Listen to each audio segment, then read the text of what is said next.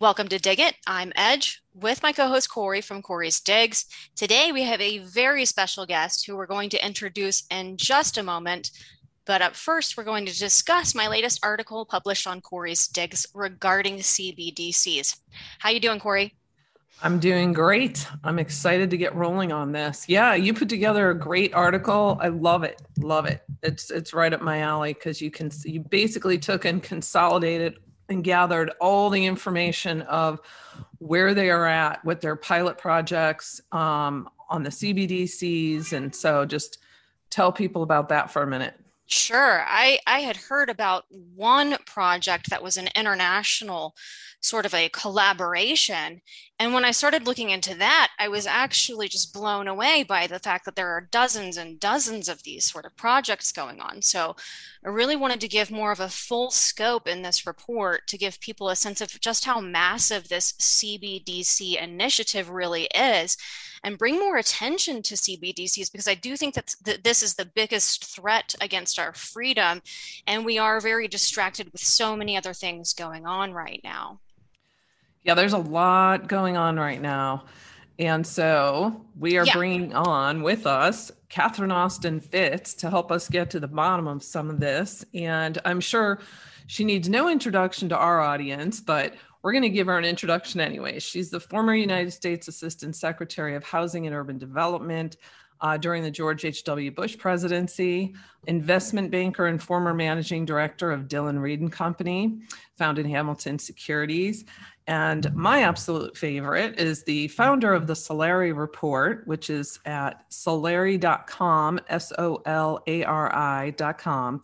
which in my opinion is the most powerful and incredible accomplishment because she has been waking up millions of people to the truth of what's happening on a global scale. And she has the ability to deliver the information in such a concise manner that's digestible for people, which I love because you know how I tend to ramble. She explains things so well. She's as compassionate as she is brilliant, and I'm honored to call her a friend and be in cahoots with her. So welcome, Catherine. We finally got you on here. Corey, I can't. I'm very complimented by that introduction because it's what I would have said about you. Aw, thank Corey you. makes things so understandable and accessible. Well, we have a lot of questions we want to get to, and I'm going to let Edge roll out the first one because it's a really good one. I think that's probably on a lot of people's minds. Catherine, it's really an honor to have you on the show. I'm so glad to finally meet you. I have followed your work. I love everything that you're doing. And I do love how you simplify things for people who are just not as financially minded as you are, and you watch global markets closely and kind of break it down for people. So, Catherine, since you watch these global markets closely, many are searching for what they call the black swan event that triggers the next financial crisis, in the same way that the subprime mortgages triggered the 2008 financial crisis. So there's many weak links in the global debt bubble, whether it's, Japan and their debt crisis, which is linked to the US debt, or Europe's energy and sovereign debt crisis, or China's Evergrande default, or Sri Lanka's financial collapse, or even the forced default by the West of Russia's debt. So what do you think is the first domino to fall that sets off a chain reaction? And when do you think that's going to happen, or has it already happened? So for some reason, we're all fixated on the big bang that's coming. So this started in 1970, the organizing our framework into the big bang that's coming. And I want to completely extinguish that framework, because we are not in a fragile financial system. We are in a coup. And think of this as a war. And we don't want to build and anticipate the end of the war, because we'd like to win the war, number one. But number two, the war is happening every day. So I used to work as an investment advisor. I don't anymore, but it would always be interesting because my clients would start working with me and they'd say, this big bang, this black swan is coming and it's going to steal a lot of my money. How do I protect myself? And I said, no, if you look at what the Federal Reserve is doing in inflation, they're stealing your money daily. So here are the 1,000 ways they're stealing your money every day, day after day after day, in the bread and butter of your daily life and business. And that's what we've got to attend to. Don't worry about the big out of the box. Don't worry about the tsunami. What I want you to worry about is how you're getting chipped and inflated away every day. Gotcha. So the financial system in one sense is fragile because if there's no rule of law, you can't have a financial system. And right now we've engineered a financial system where some parties are above the law and they're now proceeding in exceptionally criminal ways. And those criminal ways have taken over more and more assets and more and more assets and more and more assets. And we're reaching the point where, in any coup d'etat, you have to go from the old system to the new system. And the new system is not something we want to go to. So what I'm trying to say is the Black Swan event is right now. It's happening. We're in it. Right. Okay? It's not a single event. It's like a death by 1,000 cuts sort of thing is what you're saying. Well, it's a war, and a war has many battles before it's won or lost. The financial coup started in fiscal 1998. Since fiscal 1998, from fiscal 1998 to 2015, $21 trillion is missing from the US government. At the time that $21 trillion was calculated, the US government officially had $21 trillion of debt. So if you have a system where every dollar that you borrow is stolen out the back door, we're talking about, imagine a bank where the back door is open and all the money you deposit is pouring out the back door. Right. Okay. That started in fiscal 1998, and it's a testimony to how wealthy the United States is that we're still all standing. So Black Swan event, I would say number one, started with the engineering of massive financial fraud in literally a financial coup d'etat. And I can talk about a lot more about that if you want. And as Corey knows, I have a lot of writings and materials on that. But then we go into the financial crisis, where to engineer the financial coup, you had to issue a lot of financial fraud. And in the financial crisis, they were able to take that fraud, roll it up and stick it back to the taxpayer in the United States. And that emboldened them tremendously because, crime that pays is crime that stays. The more crime you get away with, you double down. And so the fraud and the financial shenanigans continued after the financial crisis, with the central banks putting all the sovereign governments in a debt trap. So you saw, until the financial crisis, you saw the G7 and the developed world dramatically put their governments in a debt trap. But then the emerging markets in China put their governments in the debt trap coming out of the financial crisis until now. So now you've got 190 plus governments more or less in a debt trap, minus Russia and a few others that have been more careful. And what are you going to do? Well, you're going to take your financial coup, and now that you got all the sovereign governments in a debt trap, you're going to consolidate it into a coup. And that's exactly what the Going Direct Reset was, of which COVID-19 was just part of that operation, and it's continuing. So the Going Direct Reset started on August 22nd, 2019, or it was voted on and approved by the central bankers. And then they proceeded into the repo market in September of 2019. And then proceeded, we know what happened in March 20.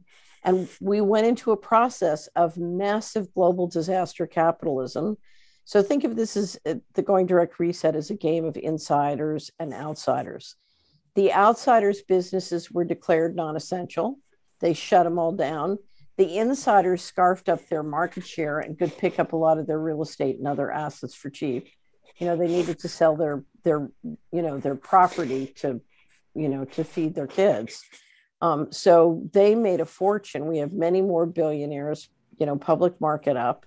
Okay, that game has run its course. And the question is, what's next? So, of course, one of the rabbits you always pull out of the hat is is the war. So we've got the Ukraine war, but we have, the various parties trying to figure out how basically they can destroy all global sovereignty by running pandemics through the WHO and literally create a global government through the healthcare crisis mechanism. But there are other cartels competing to do it. And of course, the most important one is the one you just wrote about, which is the Bank of International Settlements is leading an effort to convert to a complete transaction control grid that can be centrally controlled. So I'm sure you've seen that lovely video of Augustine Carstens at the IMF Global Payment panel. Yes. Right. It's funny. If I'll just mention this, if you go to Solari.com and click on Cash Every Day, you'll pull up two videos. And one is Augustine Carstens, the head of the Bank of International Settlements, explaining why with CBDC, they can make the rules and enforce them centrally. And it's very chilling because let's make no mistake about it. Central means the Bank of International Settlement, which is a private bank. Its information is secret and confidential. And according to international treaty, it's above the law. Wow. Right. And so now we're talking about giving an institution which is above all national and individual sovereignty complete, direct central control through the systems and through its members and owners, complete control of our ability to transact. And if you watch that video in Carstens, I know you've done it, basically he explains a system where if they don't want you going more than 5 miles from their home, you can't. Or if they don't want you buying pizza, you can't. All the rules can be basically run and controlled centrally with AI and software. It's quite extraordinary. And one of the things I really enjoyed about your article is when I tried to start warning people about this, they can't fathom it. They can't fathom why anybody would want that kind of central control, because they can't fathom not only the wealth that could be created for a small group of people, but why anybody would want to live in that world. So, if you have empathy for other human beings and you view humans as members of your species, you wouldn't want to do that. So a lot of people have trouble understanding. So the first thing I did to get them to understand was to watch the Carstens video. And it's amazing because people who just couldn't kind of take me seriously would watch it and suddenly they'd get scared. They'd realize, holy cow, and get scared. The second video in that same group on our homepage is Richard Werner, arguably the top central banking academic scholar in the world, explaining that he's been told by the central bankers they're going to chip us. And that's the plan. Wow. So, right. So if you haven't seen that one, you absolutely, Richard Werner disclosed that in his presentation in NAMO, which was extraordinary. And you can see that below the Carstens video. But then the third thing is, we're starting to get very intelligent people looking in deeply to what these guys are up to. And we, Corey knows, we wrote a wrap up. John Titus wrote it on CBDC, and she wrote the vaccine passport piece. It was so good, we had to turn it into a separate book, and everybody should go to Corey's website and get it. And so we had both CBDC and vaccine passports. We published them in separate book form. And I've been warning Titus how bad it was. And he knows that I'm not going to exaggerate or mislead him, but he dove in and he started to write it. And after he finished, he came back to me and he said, oh my God, you're right. They're going to use humans as collateral. He said, this is frightening. And, it took deep diving it. And so, and so you've done the same. You've gone in and you've really gone in to see all these different plans and things that are sort of forming to come together into a big centralized control whole. And you're seeing how bad it is and communicating that to others. And I think I just saw a poll of the European Union and what the general population, how the general population feels about CBDC. And they're all saying, we don't want it. No, I noticed that too. The general population has outright rejected this, but they are just going full steam ahead. Right. And so that's why, we used to call it Cash Friday and now it's Cash Every Day. You know, we're telling people, look, you know, you've got to rebuild the analog part of the financial system, whether you use cash, whether you use barter, whether you do local currencies, whether you use silver and coin. We have a great calculator on the Sallee report called the Silver and Gold Payment Calculator. So if you just want to start a community currency on the Just Do It method, you can use your silver and gold coins. So excellent. Yeah, and we're doing a big publication for the second quarter wrap up with a lot of information, not only on how to do that, but the different states that are taking state legislative action to make it much easier. My state of Tennessee just dropped the sales tax on precious metals, so we could start to use them as local currency. And of course, under the constitutional laws, you know, there's nothing the feds can do to stop it. You know what? On that point, I'm going to skip ahead to a question that I had written down. So you remember when I was working on my book? So I see the players and the patterns, but I don't understand the financial industry quite the way you do. And so one of the things I was looking into was legislation having to do with cash. And I had found that there were no federal laws, but there were actually some cities and states that had passed legislation banning businesses from refusing to accept cash. And I was more surprised by the fact that those were in like Massachusetts, New Jersey, Pennsylvania, San Francisco, Philadelphia, DC, and New York. I thought, that's interesting. So I'm wondering. You made a list of the states that do the most. You know, in 1998, the Department of Justice spokesperson told a reporter I was working with that the U.S. economy launders $500 billion to $1 trillion of all illegal monies. And if you make a list of the states that are the top 10 in those, what you'll find is they're always the ones that are pushing this stuff. Oh, well, I'm telling you, crime that pays is crime that stays. We're dealing with it. We have a serious organized crime problem here. Oh, yeah. So I'm wondering, is there, on that level, should people be, you know, reaching out to their legislators and saying, hey, we need to get some legislation to protect our cash, to protect, like you just mentioned, you know, the tax on silver and gold. Is there something we should do from that standpoint? Yeah, so we're going to publish something for the second quarter wrap up that describes, here's what you want to tell your state legislators. But let me walk through what we're going to say. Okay. The first thing you need to tell your state legislatures is, what is the problem? There's no financial or economic problem. Whatever financial and economic problems we have, they are a symptom of the real problem. The real problem is a governance problem. We have a federal government which has lost its sovereignty. And it is literally a creature of the banks and, you know, a variety of different forces. And if we are going to protect our individual sovereignty, we need our state and county governments to hold the line, and our sheriffs. Right. So the question for any state is, can they protect sovereignty?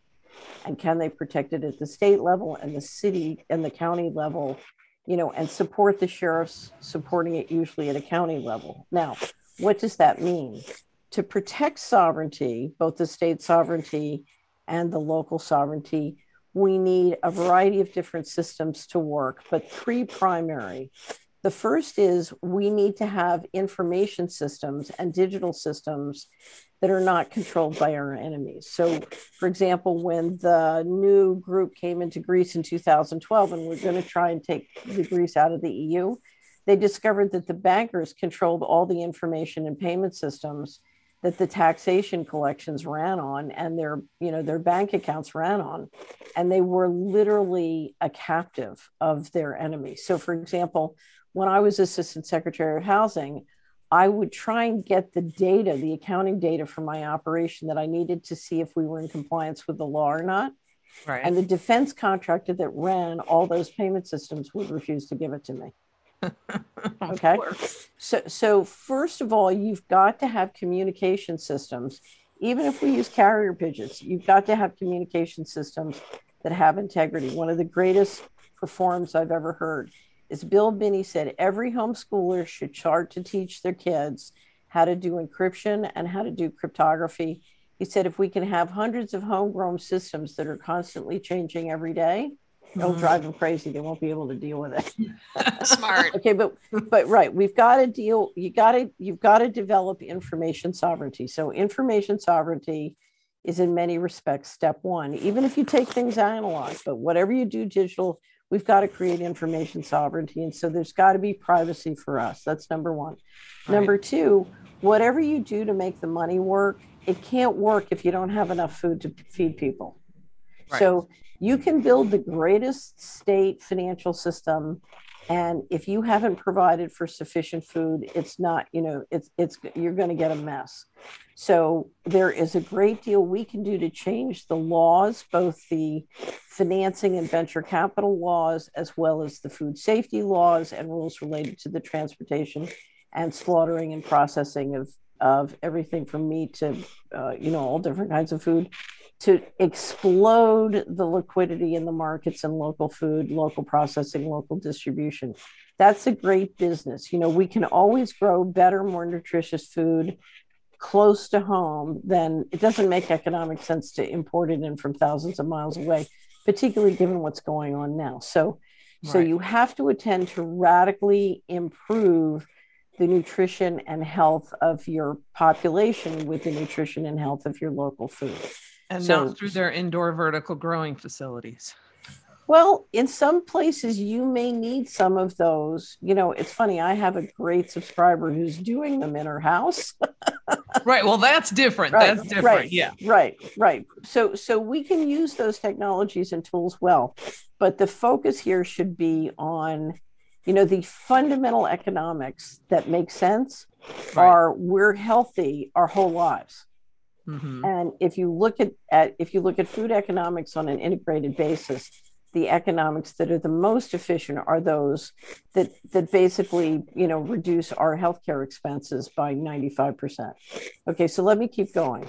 The last thing a state needs to do is to provide a platform for small business and families and communities to transact safely and honestly and with privacy.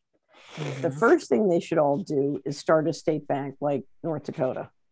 Right. You need a bank. Now, this is not a bank to take deposits or to compete with their local banks. If you want to have a strong economy, you want lots and lots of local banks and local credit unions, but they need to be protected from what I call the financial bazooka of the central banks. Mm-hmm. So if you have a state bank that's acting as a wholesaler to support and defend them against the sort of Fed cycle and games, you're going to be much stronger and more stable, because you want great local banks and credit unions. You want a lot of them, and you want them in a position to facilitate doing a lot of the things in communities we need to do financially. So that's one. The second thing, and you can do it with the state bank or separate, every state, in my opinion, needs a depository. We need a depository for gold and silver that the state agencies, municipal agencies, and families in that state buy. So Texas is in the lead. They've built a state depository. But we also need a state depository to protect, we need to be able to archive our data and other valuables. Mm-hmm. One of my favorite quotes is, in a digital age, data about money is worth more than money. So a state depository can help us archive and protect our archives in a situation where you have, I'll be blunt, weather warfare and other kind of covert shenanigans going on. So states need a depository, and the state has the authority and ability with a state guard or militia to really protect that organization. So, and in my opinion, it needs the authority of government. It needs the authority of a sovereign government. Okay, the next thing we need to do is we need to start not only transacting locally, but as we transact locally, we need to start talking locally. So one of the great things that has come from Cash Friday and Cash Every Day is people are paying with cash. And the next thing you know, they're talking to the proprietor about why they're paying cash and what's going on. We had one wonderful subscriber walk in, right in, and she said, I've been paying my dry cleaner cash. And I started to talk to him, and it turns out he loses $2,500 a month to credit card charges. Oh, yeah. And if everybody paid him cash, he could pocket that $2,500, which means he would have a decent wage. The Right. other thing I learned talking to him was that the cost of hangers has skyrocketed. So now we're all recycling our hangers because we just throw them out and we don't like doing that. So we're just taking them all back.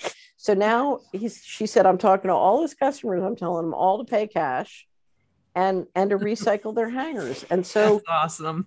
Just through a conversation, you're starting to find opportunities to build prosperity locally. It's because it's never one big thing, it's thousands of little things. Okay. Now, what comes out of those conversations is the ability to start doing local barter and local currencies. As I said, if you go look at the silver and gold payment calculator, silverandgoldourmoney.com, it shows you in 150 different currencies how to just start transacting and paying with gold and silver. And I'm not suggesting that that is the best way to do a local currency, but it's the only way I know to do it where you don't have to have an organization, you don't have to make rules, you don't have to agree, you just do it. And over time, as you're doing it, other things will come out. Now, if you do that, if you can get a local currency going, the time has come to get everybody in the room, the local schools, the local community college, the local banks, the local credit unions, the small business, everybody who's, I used to say Rotary, except as soon as I found out that they were donating money to the WHO, I've stopped using the Rotary, but everybody used to be in the Rotary. And you get them in a room and you start talking about, okay, how are we going to start financing ourselves and each other without letting the bad guys in? If you take 100 small businesses in any community and you go through all the IRA and retirement accounts that they are providing or that their employees are doing, they are financing the companies that are using dirty tricks to steal all their market share. Now, why are we financing our enemy? Why don't we finance ourselves in a way that we can make money? Because there are many, many opportunities if we start to also circulate equity locally. And I'll tell you what the biggest one is. Can you guess? What is the biggest financial drain on communities? The biggest financial drain, bar none. You just said health was one, right? Health is one. It's a huge. Health is a big one. I would say it's number two. This is number one. So many things are popping in my head. For 15 to 20 years, everyone in a community raises and educates their children. And then after they finish expending that extraordinary investment in their children leave to go to the city to work for their competitors and help their competitors take over their business. Right. Okay. And the number one thing that lifts a stock price, it's both cost of capital, but one of the reasons corporations so outtrade small business is because they have a deep bench. If all your players, get disabled for some reason, they got a whole nother bench. They got 3 more pitchers they can bring up during the game. Okay. Right. So why are we taking our most valuable, the most valuable creator of economy in a place and basically doing all the work to build it and then shipping it off to the people who are trying to kill us? Right. It makes absolutely no sense. So if you get together with your local schools and you start to talk about, okay, how are we going to circulate equity so our young people have the entrepreneurial opportunity they need to build equity and build family wealth on Main Street? And the opportunity is there. It's the biggest capital gains opportunity in America. And that's why, if you look at what these guys are trying to do with complete transactional control, they want to own and control all the land and real estate before new technology creates that wealth. It's creating that wealth now, and that's what they want to grab. And the reason they're trying to persuade us all that the end of the world is coming is they can buy it all and get control of it cheaper than if we know that there's an incredible opportunity and it's going to create massive wealth. Right. So let me ask you this: how do you think, going back to let's go to Congress for a minute here? So how do you think they're going to try and get around Congress? Because it's clear they're trying. They're They're trying. not going to try and get around Congress. Powell has made it very clear he intends to go for authorizing legislation. He does not have the legal construct he needs to do CBDCs. If he's going to do CBDCs, he said repeatedly he will go for authorizing legislation. Now, if he tries to go, I hope he doesn't go for authorizing legislation, because then you're in a war. And if he said repeatedly he has to, any lawyer who goes through the details of this, and John Titus is the perfect person to walk you through, he's got to get law. He doesn't have law behind him. Not to say the federal government hasn't done a few things like taxation without the law behind them. So I'm not saying they couldn't try and do it, but he would be crazy to do that as long as the Constitution stands. And I'm not saying that they're not trying to rip up the Constitution. That's another thing we have to stop them from doing. But I don't think Powell is going to go ahead without authorizing legislation. If he tries to go forward without authorizing legislation, he's going to have an unbelievable war. What about using commercial banks as intermediaries? Is that a way to sidestep this legality issue with the Fed issuing CBDCs directly to individuals? I don't think that will get him out of the trick box. I really don't. And I think if they do, here's the issue. If they open individual accounts, who's going to do the tech support, right? Mm-hmm. Who's going to do the customer service? There's no way the New York Fed member banks want to do the retail customer service. And of course, the credit unions and banks are apoplectic that they're about to be cut out.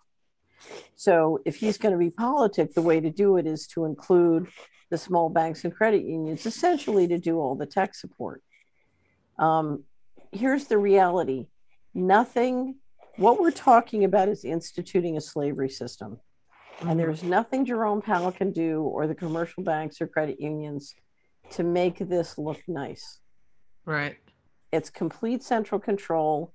And they are using, think of it this way. We've had so much financial fraud on this planet that there is a shortage of collateral. Now, do you understand what I mean when I say that? Elaborate. Okay. So let's say during the financial crisis, when the bailouts came, $8 trillion would pay off all the mortgages in the country, the single family mortgages. And yet the bailouts were 27 trillion, which was more than 3 times what it would take to pay off all the single family mortgages. Now, how can that possibly be? That can possibly be if you have mortgage fraud. So you've issued, when I was Assistant Secretary of Housing or worked at HUD, I would find city blocks where, our foreclosure property said we had 10 properties there, but there was no, it was an empty lot. But somebody had been issuing mortgages on houses that were supposed to be in that empty lot, but it was an empty lot. So if I create, let's say I have FHA defaulted properties and I create 10 mortgages on each house and I put them in a pool, an FHA insured pool, which I securitize with Ginnie Mae, I can have literally, trillions of dollars of full faith and credit mortgage-backed securities in the market for which there are no houses. Wow. And I believe absolutely that was happening, and I can explain it in a lot more detail. It's one of the reasons I ended up litigating with the federal government for 11 years, because I had a database and was proceeding to tie what they said the outstanding mortgages were to the housing data. And the next thing I know, they seize my offices, seize all my data. It took me 6 years to get it out from court control. And by that time, the world had passed on. Anyway, so that's a different conversation for a different day. But there is extraordinary mortgage fraud on the planet. And the way they're going to solve it is to use humans to plug the hole. So the humans are going to be the collateral in the system. So you think so physical banks, you don't see physical banks going anywhere? Not immediately, but remember, this is going to be a step.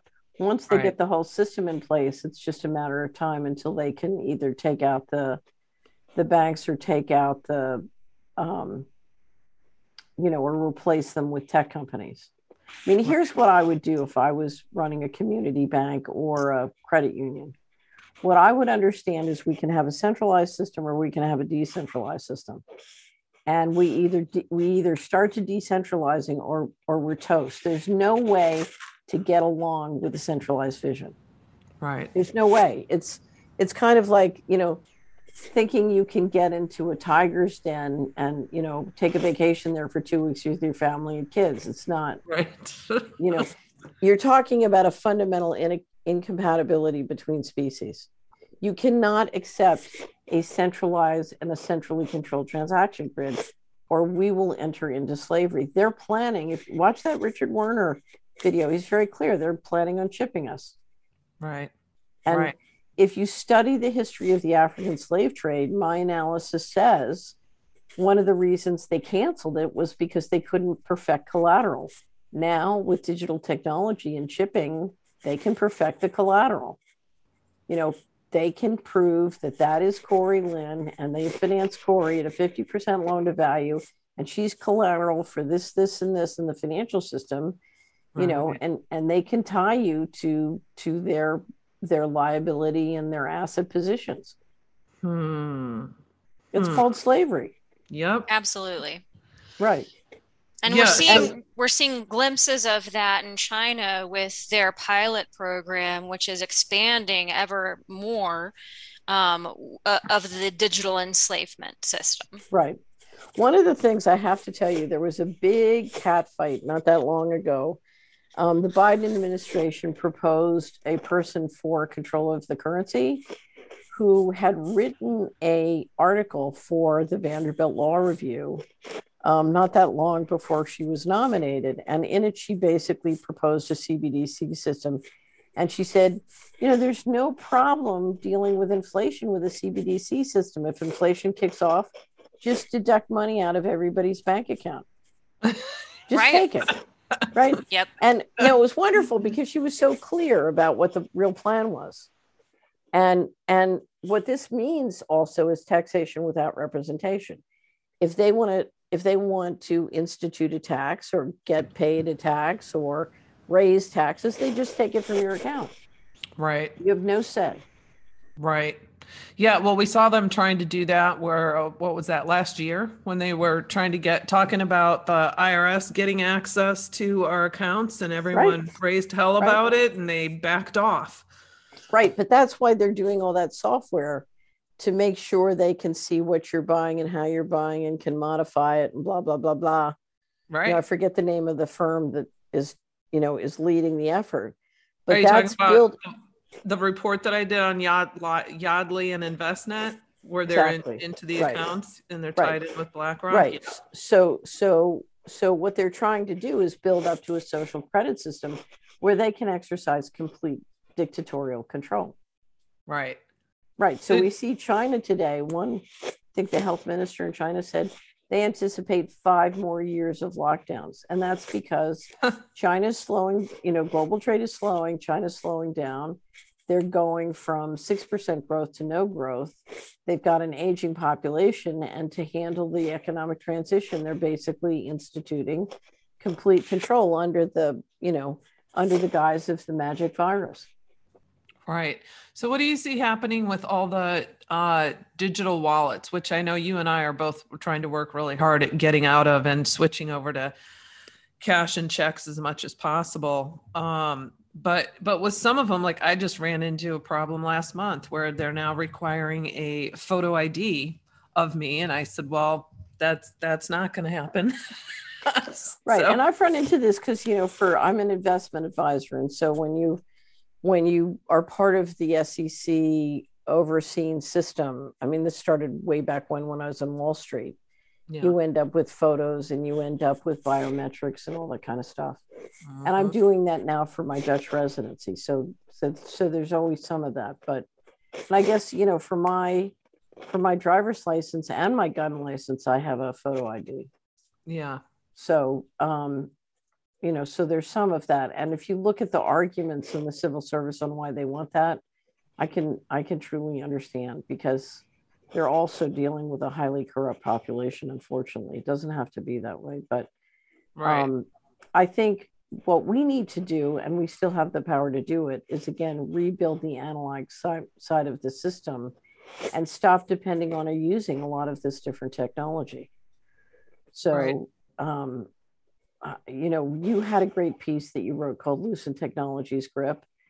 And there is a great deal that we can do to use technology judiciously and not get played by it. So, I told you I just got blocked by one of the apps I use for communication. We're going to bring up a private one. So Larry brought up a private social media for subscribers. And now internally, our team's going to bring up essentially a private version of Telegram so that we can communicate that way. Nice. But it'll be private. And I just think we've got to get off of these things. Right. Oh, I agree. So, and do you think they're going to succeed with the CBDCs? So I think there is a push for central control. And I think that push will fail ultimately. And my entire focus is to do everything I can to contribute to a failure. Right. And I have no fear. I don't think about, well, what am I going to do if they succeed? Because one of the things I know is I won't be alive in that scenario. You think it's that far out if they succeed? Well, I think we have two pathways, and one pathway, we have no chance because we'll be slaves. Right. And the other pathway we're going to have to invent. And it looks difficult now, except when you think about the alternative, it doesn't look so difficult to give it our all. Right. So for me, I've been giving it my all for 30 years, and it looks much easier, to do that than the other way. Absolutely. Right. And, so and I'm not enjoyable. And, you're more grateful. You're helping other people out. It's a much better system. So I'm not, I never think about, well, how am I going to live in that world? Because I know I'm not going to live in that world. One way or another, who knows how the civil disobedience will go down, but. Right. I'll never forget. I have to tell you, during the swine flu. So I was a big leader of the fight on the swine flu vaccine. Yeah. And they finally got it mandated in Massachusetts, which is always sort of the worst state. And I called an ally of mine in Middle Tennessee who's got this huge compound and all these different, he's got like 7 families who are all an extended family together. And I said, Franklin, if they try and mandate this in Tennessee, can I bring my guns and come over there? Because apparently I'm going to die in a gunfight. I'd rather die in a gunfight with you guys than die in a gunfight by myself. He said, oh, yeah, come on over. We're going to have a big old gunfight. And I think what happened was the NSA heard so many of those conversations, they backed off. Wow. They just backed off. Wow. Anyway, but anyway, so I don't worry about living in that world because I don't think I'll be alive. Oh, geez. Anyway. Well, on the note of swine flu, I know, Ed, you had a question pertaining to health and pandemics. Yeah, and also speaking of backing off because of the public outrage, I mean, we see the COVID narrative is collapsing and COVID jabs and mandates are losing steam. Even Bill Gates admitted at the World Economic Forum conference recently that COVID passports don't make any sense because the jab doesn't prevent infection or transmission. So, but at the same time, we know that they're going full steam ahead with their end game plans of digital ID, digital currency, social credit system. So how do you think they plan to get to their goal? Will they revive COVID, or should we look out for another so-called emergency? So this is a marketing plan. Okay. Yeah. And the marketing plan, remember, when they market something like central control, they don't have one marketing plan. They have thousands of marketing plans. It's like Baskin Robbins. They got a flavor for every market segment, and that's one of the reasons we have to talk about Bitcoin.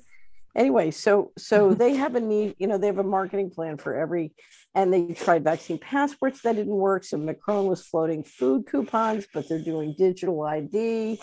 and they're trying to figure out, oh, there's war, so we need IDs, that they're trying all these different things, and they're looking for the path of least resistance, and they haven't found it yet, but they're going to keep on coming until we either, this is a war, and it's for all the marbles. So we're going to have to break the technocracy vision of total central control, or they'll figure out something. I mean, right now it looks to me like they're working hot and heavy on food coupons. They're not ready to do them, but what they want is, you can't transact except through a CBDC, and if you don't transact through a CBDC, you can't get food. Right. Yep. So if you look at everything they're doing to centralize control of the food system, I always thought once they lost oil that the Anglo-American Alliance would try and replace it with food, and I still think that's what they're trying to do.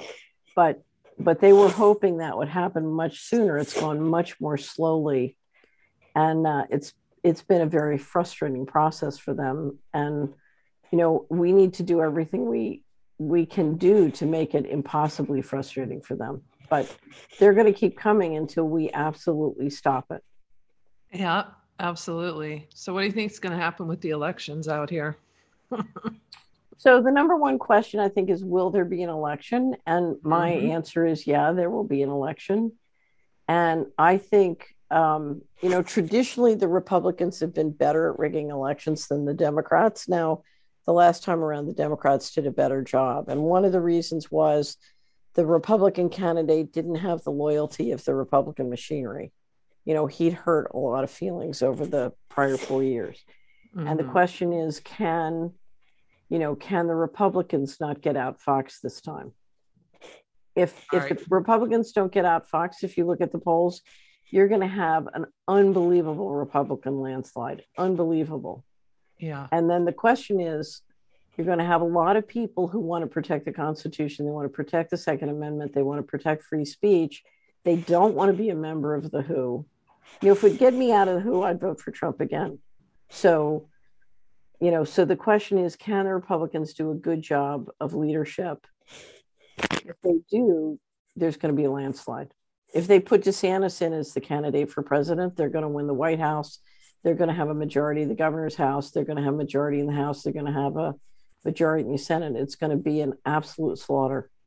Well, that'll be interesting to see how that all goes. So if we leave people with some, wait, let me back up. What you were just talking about earlier when we first started out, and you were talking about in the quarterly wrap up and the report that you're working on for legislators. Is that going to be available to the public, or is that through subscriber? No, that's going to be subscriber only. Although the one for legislators we may make public. Okay. So now the other thing I wanted to mention, and I think you've got a copy of it, Corey. We did the third quarter wrap up. We did one on taxation, because the biggest issue in front of the state legislators is, right now, a significant amount of every state's GDP is working through the federal budget. So 50% or more of the people in many states are dependent on federal checks. Right. And everyone's paying federal taxes, and the federal government is spending the money illegally and is seriously outside the laws related to financial management. And that has to be dealt with. You can't afford to pay a governmental entity if every one of your citizens is paying $5,000 to $10,000 a year on average to a federal government that is using that money to do something that bankrupts them or poisons them, the economics of that can never work. Now, the beauty of this is the federal government is in serious violation of multiple financial laws. And so there is a basis upon which a state legislator can say, we're going to escrow all federal taxes in a state governed, or court governed trust. And we're going to send you, the federal government, a check for the federal debt and the military. But with respect to all other payments, we'll take care of them here, because we're not going to run it through a bureaucracy that is breaking the law. We can't do that. So you know what we need? We need what you just said, and then the other information pertaining to legislators around the financial and economic system, to where everyone can print it out and sign it and send it out to all their legislators, so that they're just all getting the same, that's same what we did with the COVID-19 forms, like the family financial disclosure form, which we just updated. Yeah. And if you want to understand the taxation piece, that's public. Because, in public policy, we like to make these things public. If you go to ourmoney.solari.com/taxation, you'll get the whole presentation as well as a discussion. My general counsel, Carolyn Betts, and I wrote it. And we have a discussion that introduces it. And then the whole piece is there. You can print it out. There's a PDF. You can give it to your state legislator. But what we'll do is we will endeavor to take what we publish in the second quarter wrap up and convert it to something you can just sign. Now, here's the problem, though. If Texas does have a depository, or Tennessee has canceled the sales tax on precious metals, the idea letter is going to be one that has some understanding of what the jurisdiction is. Okay. So if we what would be like the top 3 things you would suggest to people to do right now, just to prepare themselves as far as financial assets? I mean, obviously, I know. So the first thing I would say is, who's your sheriff? Mm-hmm. What is your jurisdiction, and who enforces within your jurisdiction? And are you in a good jurisdiction with somebody who enforces that you can trust? And are you working to help to make sure that person is supported locally? Yeah. Forget the presidential election. You need to worry about who your sheriff is, and you need to have a great relationship with your sheriff.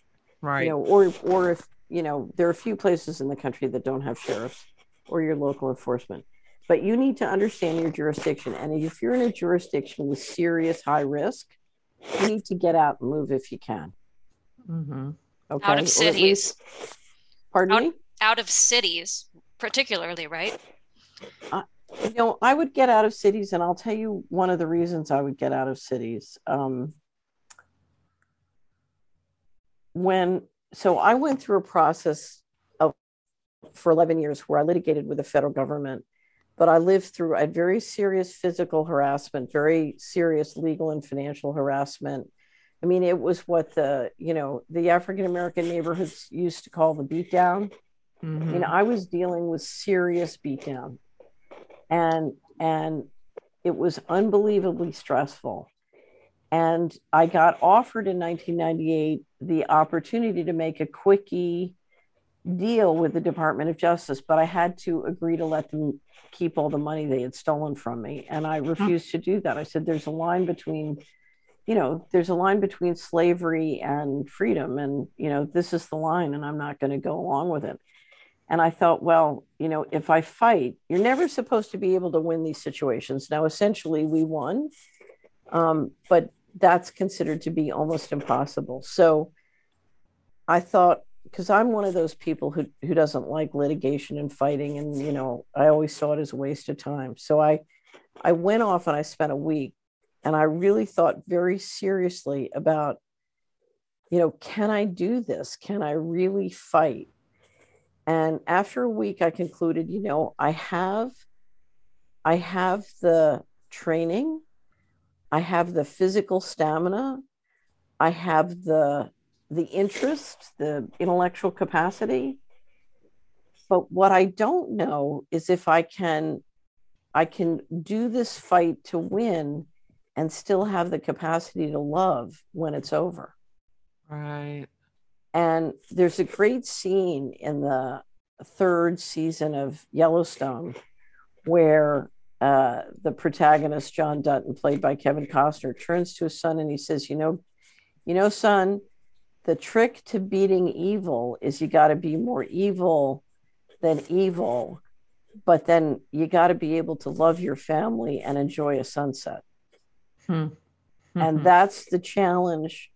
I'm hearing a lot of feedback, particularly from America, that people are losing their love. And you cannot lose your faith.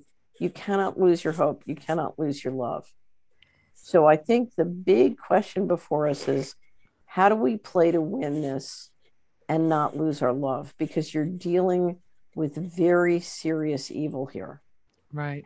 And we have to be able to defeat evil and look it in the eye and deal with it and not run from it. But we need to come at it with divine authority, because that is the only way we can win. Right. And it's a real trick to face evil without losing your love. Yeah. And I agree. I'm seeing that too. Just a lot of anger and hate out there. It's hard to watch. I don't know. The one of the greatest things that happened to me is I took serious training before I left Washington in spiritual warfare. And I was looking in the mirror one day and I realized, you're dying. You're physically dying because the toxicity levels were getting so high and the stress was so great. So I said, I need another plan. And so I said, well, I'm going to study who's been targeted in this way and who won and who lost and why, because I need different strategies. What I'm doing isn't working. Yeah. And I studied all the people this had been done to and communities. And what I realized was they lost because their anger killed them. Yeah. And they lost the ability to rock and roll. They lost the ability to start conspiracies. We're up against conspiracies and we need to get good at starting them and running them. Right. And I realized, I've got to figure out how to play to win here at a much higher mind than I know how to do, because the anger was killing me. And I went to this fabulous church and I studied spiritual warfare for almost 3 years. Seriously. Wow. They had a Bible Institute. And that training, I can't tell you what that training did for me. It was incredible. And, they always say the only person who can see Jesus are drowning men.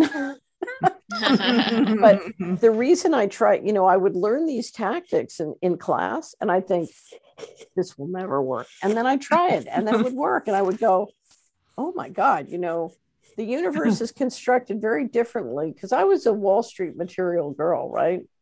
Yeah. I didn't think, oh, well, you just pray and it'll all change. So these were all very new phenomena to me. And yet I discovered they work. Absolutely. Yeah. Right. So, so we're going to have to come at this in a whole different way, because at the root, it is a spiritual war. Right. 100%. Absolutely. Right. So getting out of the cities and I'm trying to remember where we were. Sheriffs. Oh yeah. Sheriff. You were talking about the sheriff. So number one is sheriff. Number two is, think of, everybody always tells you about the compound power of compound interest. Well, It's the same with high integrity people. You've got to get low integrity people and players out of your life. And you've got to get high integrity players into your life. And you're going to have to start conspiracies, whether it's, conspiracies to organize and do local food together, or conspiracies to, go out and talk all the small business into doing cash or barter with you. There's thousands of things to do. But you're going to have to do them organized with other people. And to do that, you have to have really high quality players. The third thing you need to do is you need to have a map of the world that has two primary sections. One's called the official narrative and the other is called reality. And you have to be ruthless about using reality for your risk management and your investments.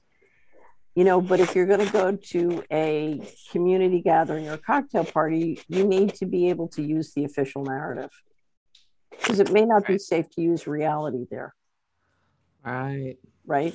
So we live in a multiple personality disorder world, and you need a map that is great, because if you want to see the people who are failing, they're using the official narrative for their risk management and investment, and they're using reality at the cocktail party, and they're getting killed in both places.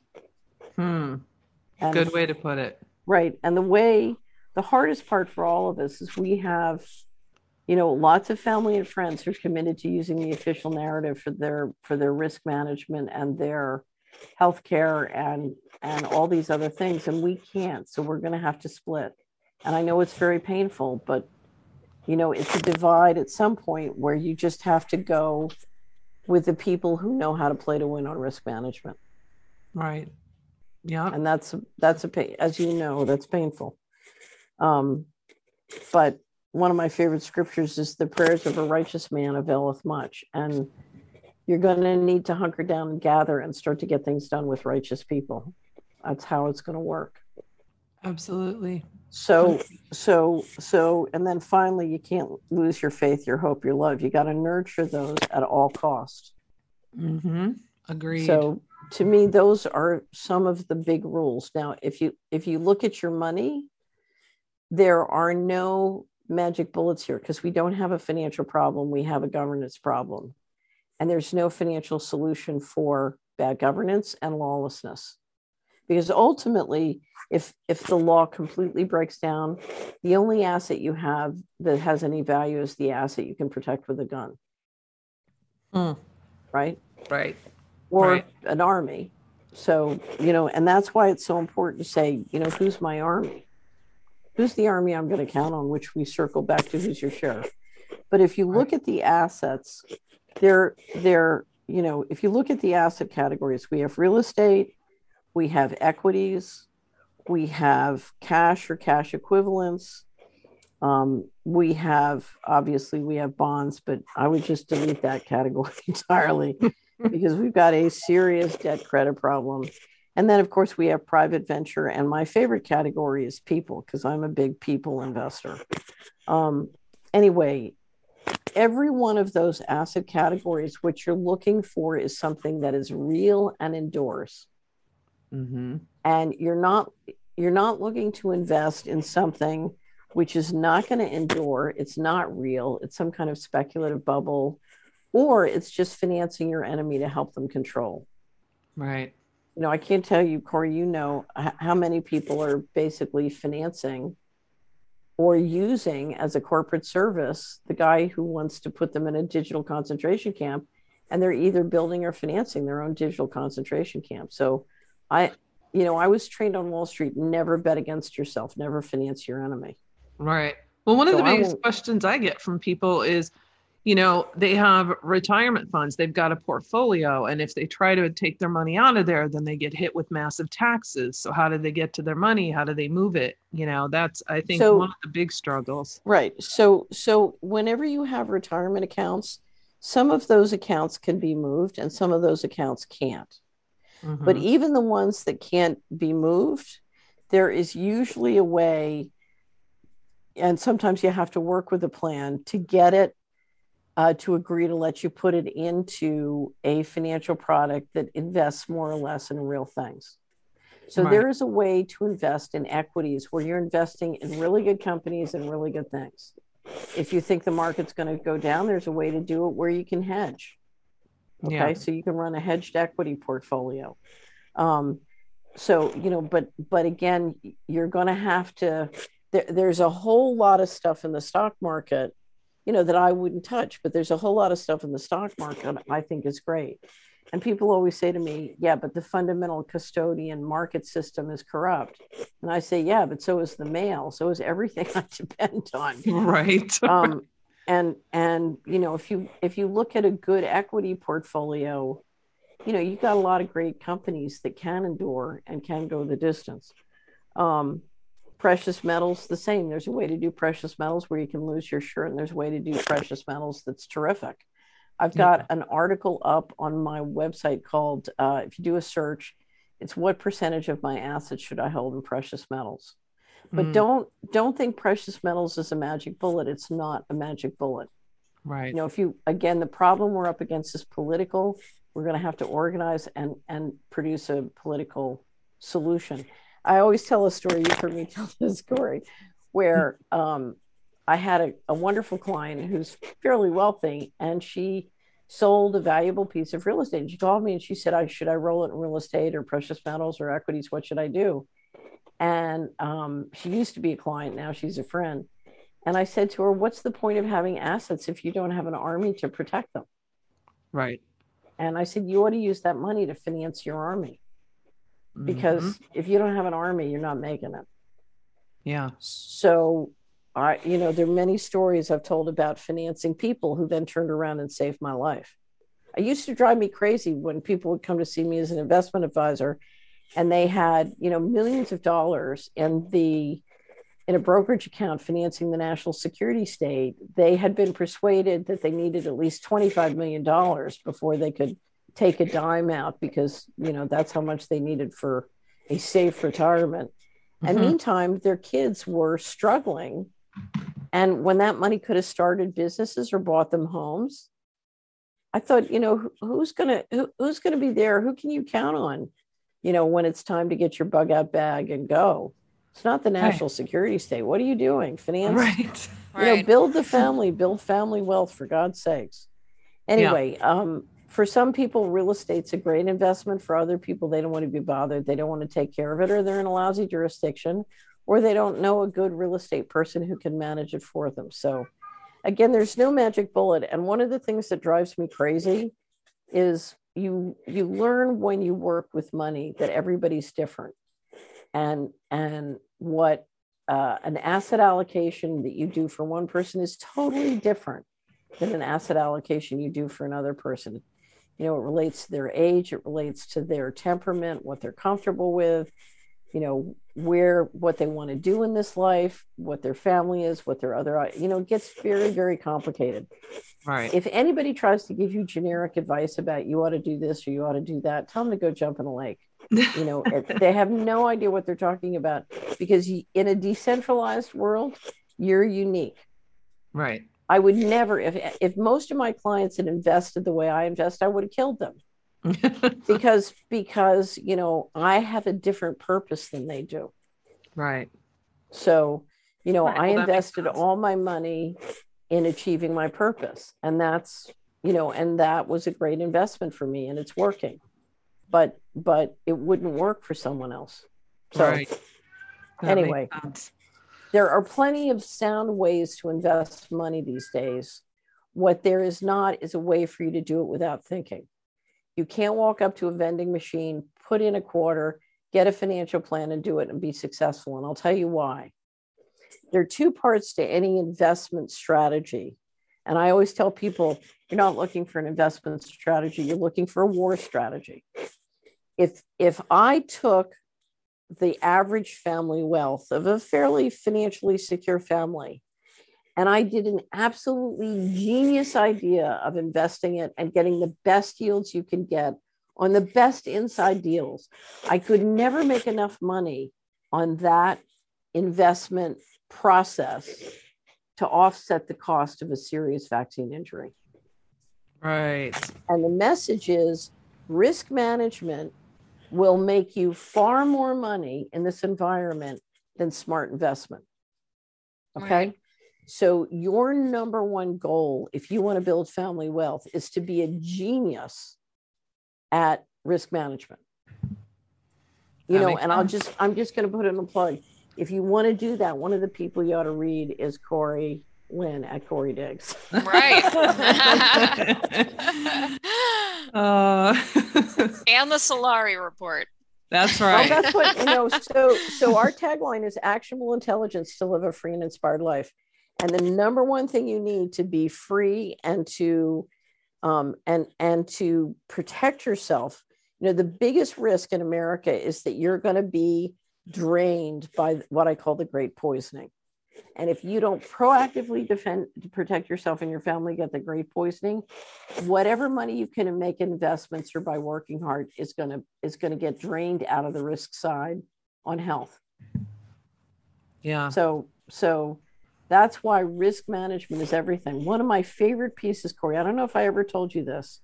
In the early part of COVID, you had this wonderful piece. You were talking to all these nurses, and they were telling you about the sickness they were seeing.